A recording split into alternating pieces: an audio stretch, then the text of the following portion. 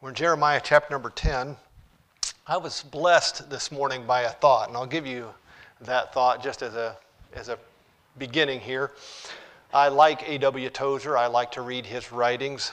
I've learned much from him. And Tim, my brother-in-law, bought me a Bible that is, they call it an A.W. Tozer Bible. It's a regular Bible, but it has his thoughts and some of his notes, commentaries linked with some of the verses and that's the Bible that I used to study with at home. And so this morning I was looking for, I wanted to know some background information on Jeremiah. So at the beginning of each chapter or each book, there's background information. And so I was going to that, and I saw a footnote. And I'll paraphrase what he said this morning, but maybe it'll be a blessing to you. In the Bible, we often come across ahs and ohs. Oh Lord, ah Lord. We come across those in the Scripture. Now, when you are trying to think of theology, which is the study of the facts about God, where do you put the ahs and the ohs? Well, there's no place to put them in theology because theology is facts. And the ahs and the ohs are an exclamation. They are an emotion, which does not fit in our categorization of facts. But in our thoughts of God, there ought to be emotion. There ought to be wonder. There ought to be awe. There ought to be reverential fear. A person who knows all the facts of God but doesn't have the ahs and the ohs is missing something that they severely need. A person who can approach God glibly in prayer is actually just praying to themselves because they do not know who God really is. So ask yourself this morning, do you have ahs and ohs with God? If not, you might want to figure out where you lost those. This morning, that thought was a blessing to me earlier this morning. Jeremiah is known as the weeping prophet. And this morning we're going to read a few of his ohs this morning. Just to give you a heads up, we're going to start reading in verse number 1 in chapter number 10. Just to give you a heads up, Jeremiah is describing the process of making idols, so you have an idea of where we're going here.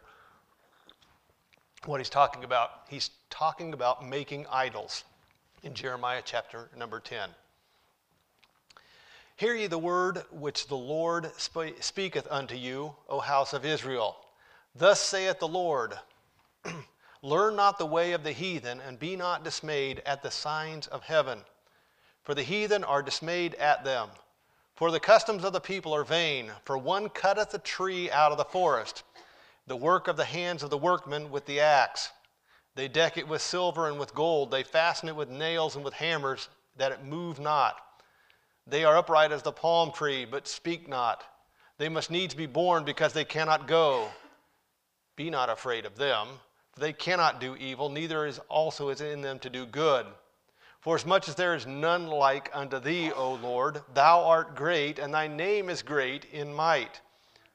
Who would not fear thee, O King of nations? For to thee doth it appertain. For as much as among all the wise men of the nations and in all their kingdoms there is none like unto thee. They are altogether brutish and foolish. The stock is a doctrine of vanities. Silver spread into plates is bought from Tarshish, and gold from Uphaz. The work of the workmen and of the hands of the founder, blue and purple is their clothing. They are all the work of cunning men. But the Lord is the true God. He is the living God and an everlasting King. At his wrath the earth shall tremble, and the nations shall not be able to abide his indignation. We're going to have two passages of Scripture this morning. We'll jump to the second one later on in the message. Simple title this morning, 5 Truths About God. 5 Truths About God. Let's pray.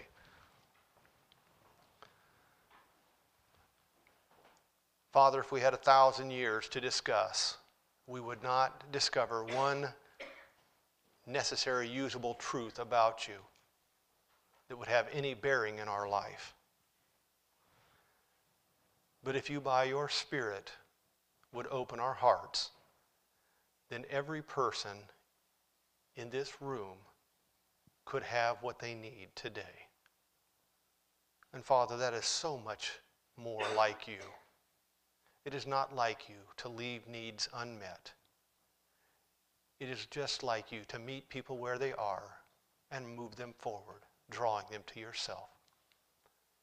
So we come because of your nature and ask that your Spirit that you gave for such a purpose would do what the Lord Jesus purchased for us.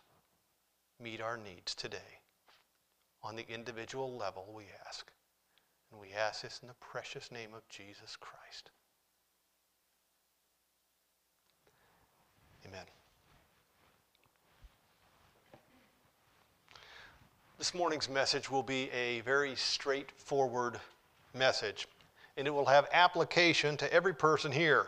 Whether this is the very first time that you ever walked into church in your life, or whether you have been in church Sunday morning, Sunday night, and Wednesday night, every day of every week of your life. We're going to look at 5 basic truths about God. 3 are listed here, and the other 2 are in the next passage that we're going to deal with. The first 3 are found in verse number 10. It's very straightforward. But the Lord is the true God, number 1. He is the living God, number 2, and an everlasting King, number 3. So we'll look very straightforward at these 3 truths, and again turn to 2 more later in the message. Truth number 1, the Lord is the true God. The Lord is the true God. Last week or the week before, I can't remember now, when I was watching a remake movie of an old book that I read when I was a kid. And in this movie, the main character is actually supposed to, in the book, he was actually a very solid Christian. But in the movie, he is a Bible believer. He meets a cannibal on an island. Now, as only Hollywood can do, you got to watch those guys all the time. As only Hollywood can do, this Bible believer is mean and all of this, and the cannibal is a really nice guy. Go figure. This is how they do things all the time. And so through the process, this Bible believer he's keeping a journal, and he's narrating this thing. And he comes and writes in his journal, I have found, by dealing with this cannibal, that there are many paths to God. At that point, I turned it off. Now, in our world, that thought is nice, and it's pleasant. It's non-confrontational. It's acceptable to say that there are lots of paths to God, and we are just worshiping Him, just calling Him by a different name. And there's a very common thought in our society. Only one problem with it. It simply isn't true. It's just not. In the world, we as God's people may be considered narrow-minded and bigoted. But the fact of the matter is, I am no more narrow-minded than the Bible. I believe the Bible. I believe what it says. It may seem nice and pleasant to believe that there are many paths to God, but it isn't what the Bible teaches. I cannot believe the Bible and believe that there are all kinds of ways to heaven. Either the Bible is true or the Bible is false. There is no middle ground. I have to believe what the Bible says entirely, or I have to reject it entirely.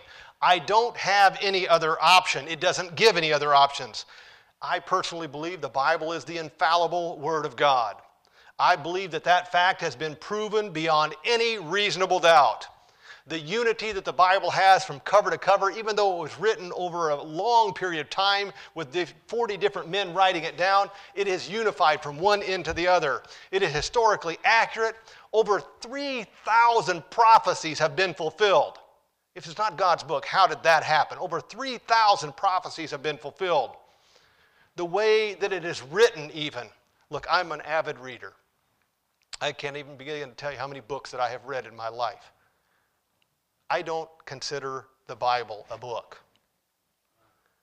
It has pages, it has ink, it has paper, but that's the only similarity between it and all the other things I've ever read. It is in a category all by itself. It is not a book like any other book is. But you know, quite a few years ago, I quit trying to convince people that the Bible is real. I quit trying to convince people that it's true. I let the Bible do its own convincing. So if you sit here today and you're wondering, is the Bible true or not? It's fair to wonder. Okay, it's legitimate. You're staking your soul on something. You ought to have the opportunity to wonder about it. Okay, so let me give you a test here. Get yourself a Bible. Turn to the book of John. It's about halfway. It's in the New Testament, the fourth book of the New Testament. Matthew, Mark, Luke, and John. Open it to the book of John. And sit down before the Lord and say, God, I don't even know if you exist. And I don't know if this book is true. But I want to know. And start reading. Carefully reading. And then the next time when you sit down before the Lord, you say, God, I don't know if you're real or not, but I'm here to know, and I'm going to read. Tell me whether this is true or not. Convince me. I have every faith in God's ability to convince you. I've seen him do it dozens and dozens and dozens of times. Why? I don't have to convince you. He's God. And if you'll give him half a chance, you'll know that this book is true, that this book is his word. I think that's a fair, legitimate way to find things out. So what does the Bible say about many gods and many paths to heaven that everybody seems today to want to purport and say this is what it is? I'll tell you exactly what the Bible says.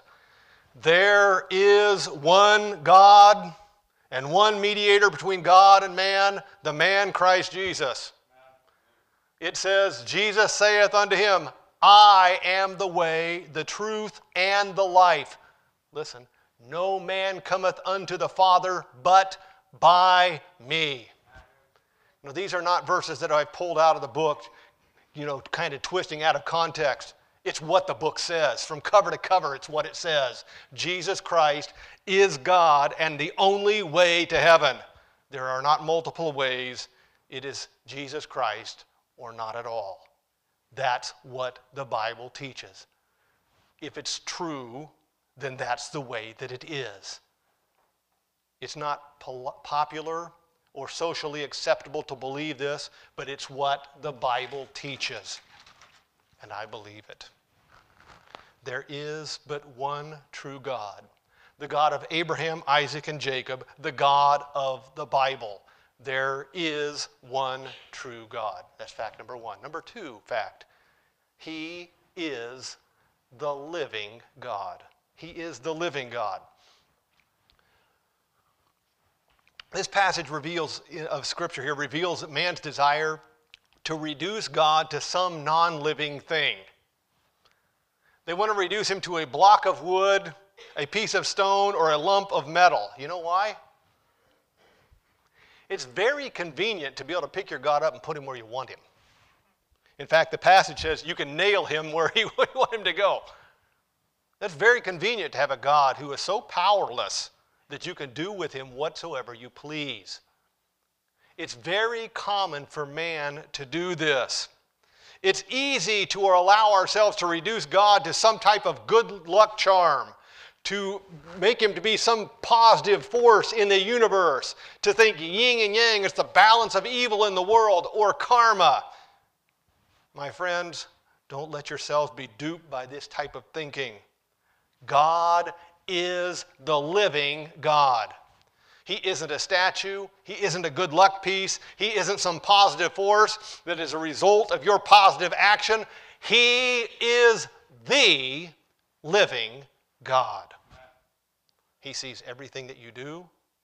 He knows everything that goes on.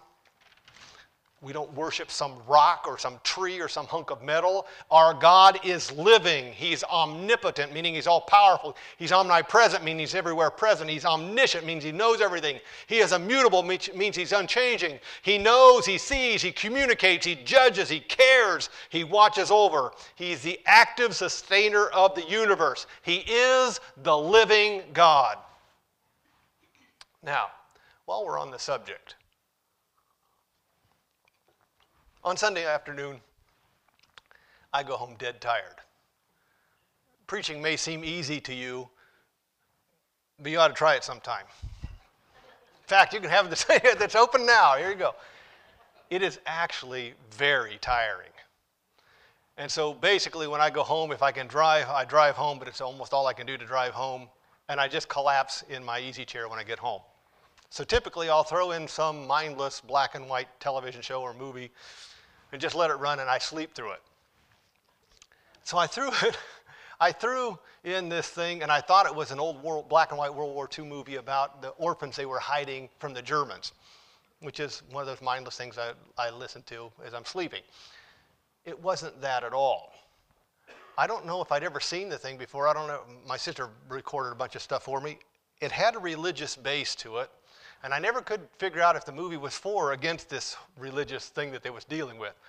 But one thing that I did notice through my snoring is every cross in the whole thing that they showed had an image of Jesus Christ hanging on it.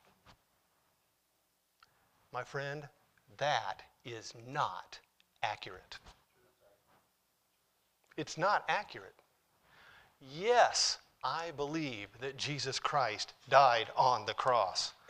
Yes, I believe he hung there in shame for the sins of the whole world. Yes, I believe that he suffered and died on that cross. But my friends, he is no longer there. He died once for all. He no longer hangs in open shame. He no longer lies in a cold, dark tomb.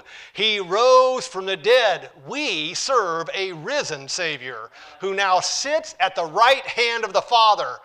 He ever liveth to make intercession for us. My friend, he is the true God.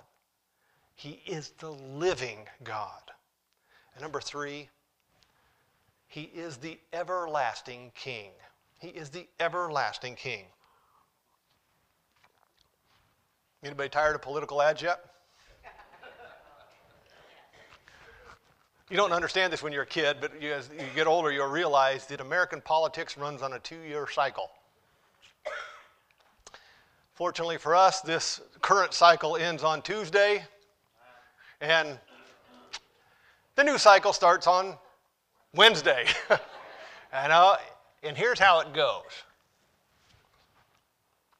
Everybody is hoping for change in the next 2 years. Everybody's hoping for change. The one side is hoping for a complete upheaval, and so they get their power back. And the other side is hoping to extend that power. Everybody is hoping for change. Every 2 years.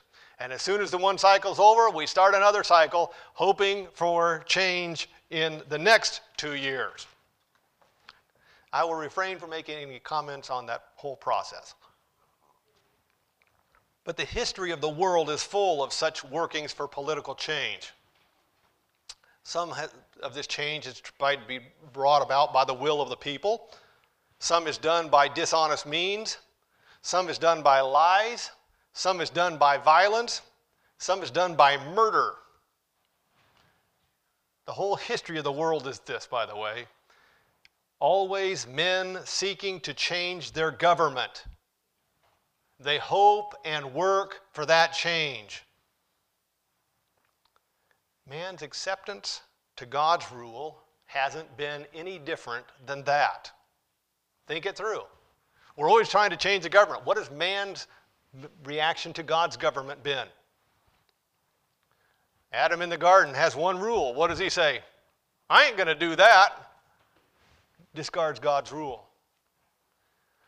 Noah, they are so disobedient there that God has to wipe civilization off the map and start from scratch again.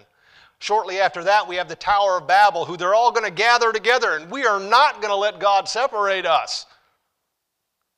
On and on and on and on. It's the history of man to try to overthrow not only human government and change human government, but to control and overthrow God's rule. In the Old Testament, it's full of prophets and messengers of God that were killed. When God sent his own Son, Jesus Christ, it was no different. He was despised and rejected of men. He came unto his own, but his own received him not. In essence, they said, we will not have this man rule over us. In fact, they held a mock trial where they had paid witnesses to perjure themselves so that they could sentence him to death. Man is always looking for political change. Now, in this world, you can hope and work for that change all you want to. But let me state categorically at this moment, the Lord is the everlasting King. I know that if you listen to the news, it sounds like evil may triumph. That's what it sounds like. If you look at society, it may look like evil already has the upper hand. But let me tell you, so did it in Noah's day. So did it at the Tower of Babel. So did it at Sodom and Gomorrah. The simple fact is, Jesus Christ is King. The everlasting King. The government shall be upon his shoulders, and of his kingdom there shall be no end. Yes, at this moment his name is cursed, his truth is despised, and it seems like everything that is against God is exalted. But my friend, make no mistake, someday soon, every knee shall bow, and every tongue shall confess that Jesus Christ is Lord, to the glory of God the Father. You are not going to overthrow him. You're not going to outlast him. You're not going to change him. He is the everlasting King. So we have three truths about God. The Lord is the true God. The Lord is the living God. The Lord is the everlasting God. Do you know that's a little intimidating? Actually, it's a little scary. Look at verse number 10. Read this thing in totality. But the Lord is the true God. He is the living God, an everlasting King. At his wrath the earth shall tremble, and the nations shall not be able to abide his indignation. You don't have any choice as to what God you serve. He is the only one. He isn't some force or piece of stone or wood that you can control. He is a powerful, awesome, living God. It is what it is. He is who he is, and there's nothing you can do about it. He is in control. That's a little scary. You are at his mercy.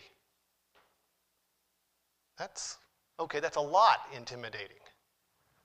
God is the only God, so you have no choice. He is who he is, and you can't do anything about it. And that, my friend, can be very scary until you come to truth number 4. Turn a few pages to Jeremiah chapter number 31.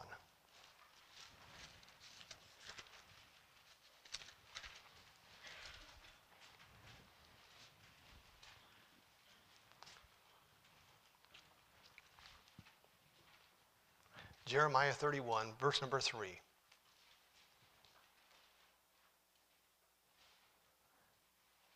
The Lord hath appeared of old unto me, saying, Yea, I have loved thee with an everlasting love. Therefore with loving kindness have I drawn thee. Truth number 4 about God. God loves you. This is a totally unexpected turn of events. Look, I don't know if you've ever taken a hard look at yourself.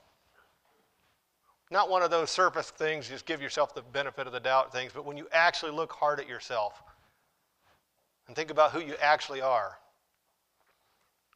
what you really find when you look really close is, yikes, I'm not very lovable. I'm not actually even likable in many cases. And you cannot find one thing within yourself that would cause anybody to really, honestly love you. What you'll find is a reason to fear, a reason to hide. You'll find things that cause you shame. You don't find anything to love. But the one true God, He's not a rock. He's not a tree. He's not some force. He is the living God. And because He is living, He can love. And lo and behold, you find that His love is focused on you. The Bible is very, very, very clear on this point. For God so loved the world that He gave His only begotten Son, that whosoever believeth in Him should not perish but have everlasting life.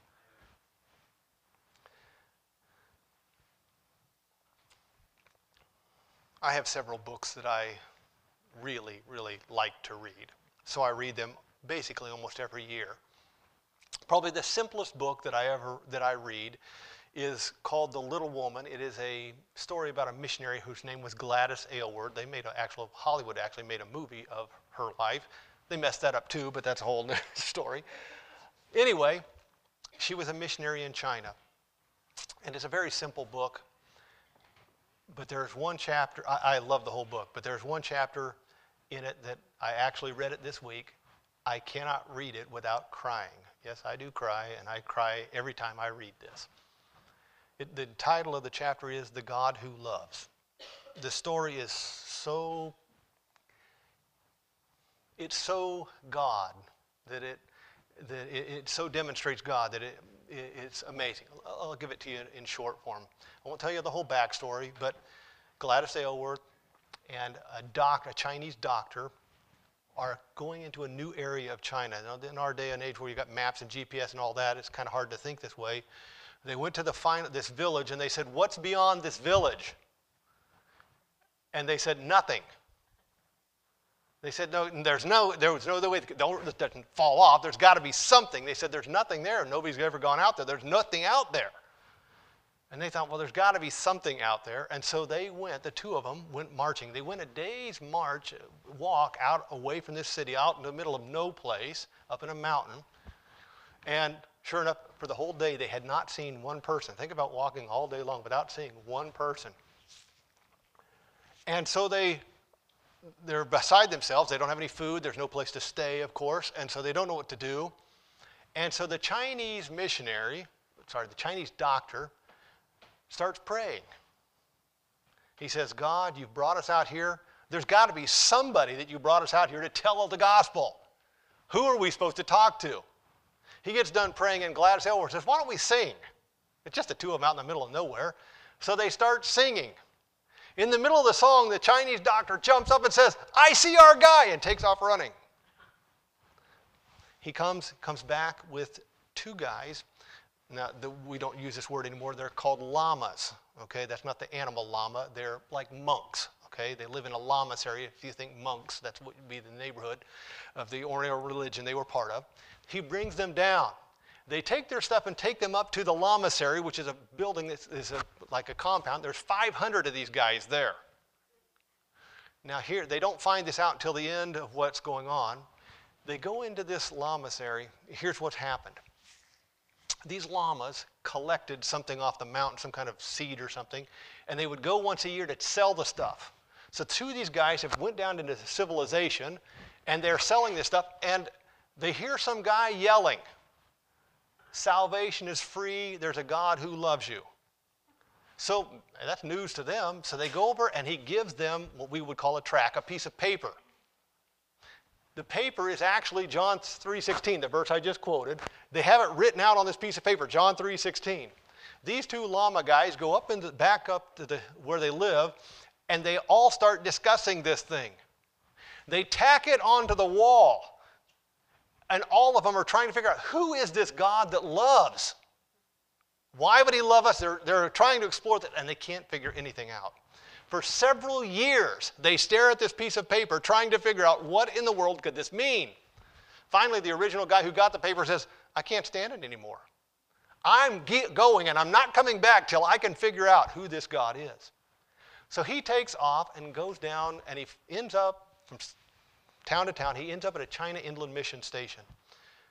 And the guy says, I can tell you about that, and gives him the gospel and gives him the books, Matthew, Mark, Luke, and John. He takes the 4 gospels and goes back up to the hills. Now they have the gospels, and they are studying this for all they're worth. And they still cannot figure out what this all means. They come to Matthew chapter number 28, which says, go ye into all the world and preach the gospel. They read that and they said, this message is so important. And they've been told to go, somebody's going to come. Can you imagine if anybody was waiting on you to read that verse and come to them? Somebody's going to come. So they start preparing. They make this huge place for all of them to sit. They make chairs for everybody. They make a place for the speaker to sit. And they have it all ready, waiting. 2 llamas are out there doing their duties, and they hear somebody singing, and they say, only a person who knows the God that loves would be singing on this mountain. And ran down and got them. For the next week, they gave the gospel. They lived there, gave the gospel privately and publicly all day long to these llamas. God loves. He loves you. And he'll go way, way out of his. Think about all the pieces of that one little story that God used to get his love to them. My friend, there's nothing lovable in you. But for some reason that we do not understand, God has chosen to love not the person sitting next to you, you, God. This living, true God has chosen to love you. That's truth number 4 about God. Truth number 5. The Lord is the one true God. He is the living God. He's the everlasting King. He loves you. And number 5, he treats you with loving kindness. He treats you with loving kindness. Have you realized yet that the way that people treat each other varies widely? Some people treat you rudely. Some people are obnoxious. Some people are just downright mean. Some people are proud. Some people are standoffish or aloof. Some are indifferent. Some are cordial. Some are pleasant. Some are nice. Some are kind. And some are loving. Now, each one of those ways, you've been treated that way by somebody. Every one of those things I listed off, you have been treated in your lifetime that way by somebody. But how does God treat you? He takes the 2 best ways, kindness and love, and combines them. This is what the passage tells us. We find him loving with loving kindness. He deals with us with loving kindness. We have had love mixed with poor treatment before. We've had kindness that was done without love. But God treats you with loving kindness. Why? Well, the verse tells us, therefore with loving kindness have I drawn thee. The reason that God treats you with loving kindness is because he wants to draw you to himself. Let me ask you a very simple question. Is loving kindness always a pat on the head and a plate of brownies? Is that the way loving kindness is always shown? We often judge the way that God works in our lives by that standard. Well, that didn't feel like a pat on the head, or that didn't taste like brownies. And we judge God based on that standard. But let me ask you this. If you were in some of the downtown regions or a little north of downtown, and some guy in the middle of the night offered you a plate of brownies, would you say to your kids, "Eat up with the nice man"? I don't think so. You'd say, "I don't know what's in those brownies, but I don't think this is probably loving kindness here." Right? You would not judge that man. "Oh, he's giving me brownies. He must be loving and kind." Loving kindness is not always sweet to the taste. I can remember Heidi when Heidi was just a little girl. Must have been maybe a year and a half. Back in the day when people had radios, do you remember that? They had radios. We had a radio, and it actually was battery operated and electric. Shiny. We had it plugged in the living room. And Heidi, as a little girl, year old, had worked on the cord to where she pulled it out of the back. It was still plugged into the wall. As I turned to see her, she was going like this to put the end of that in her mouth. I caught it, and I dove across the room and grabbed it out of her hand right before she got it in her mouth. She bawled her head off like I was the meanest father in the world. But ask yourself, what was loving kindness? If I'd have walked over and said, "Nice little girl, good Heidi," or yanking it out of her hand. Even she knows that now.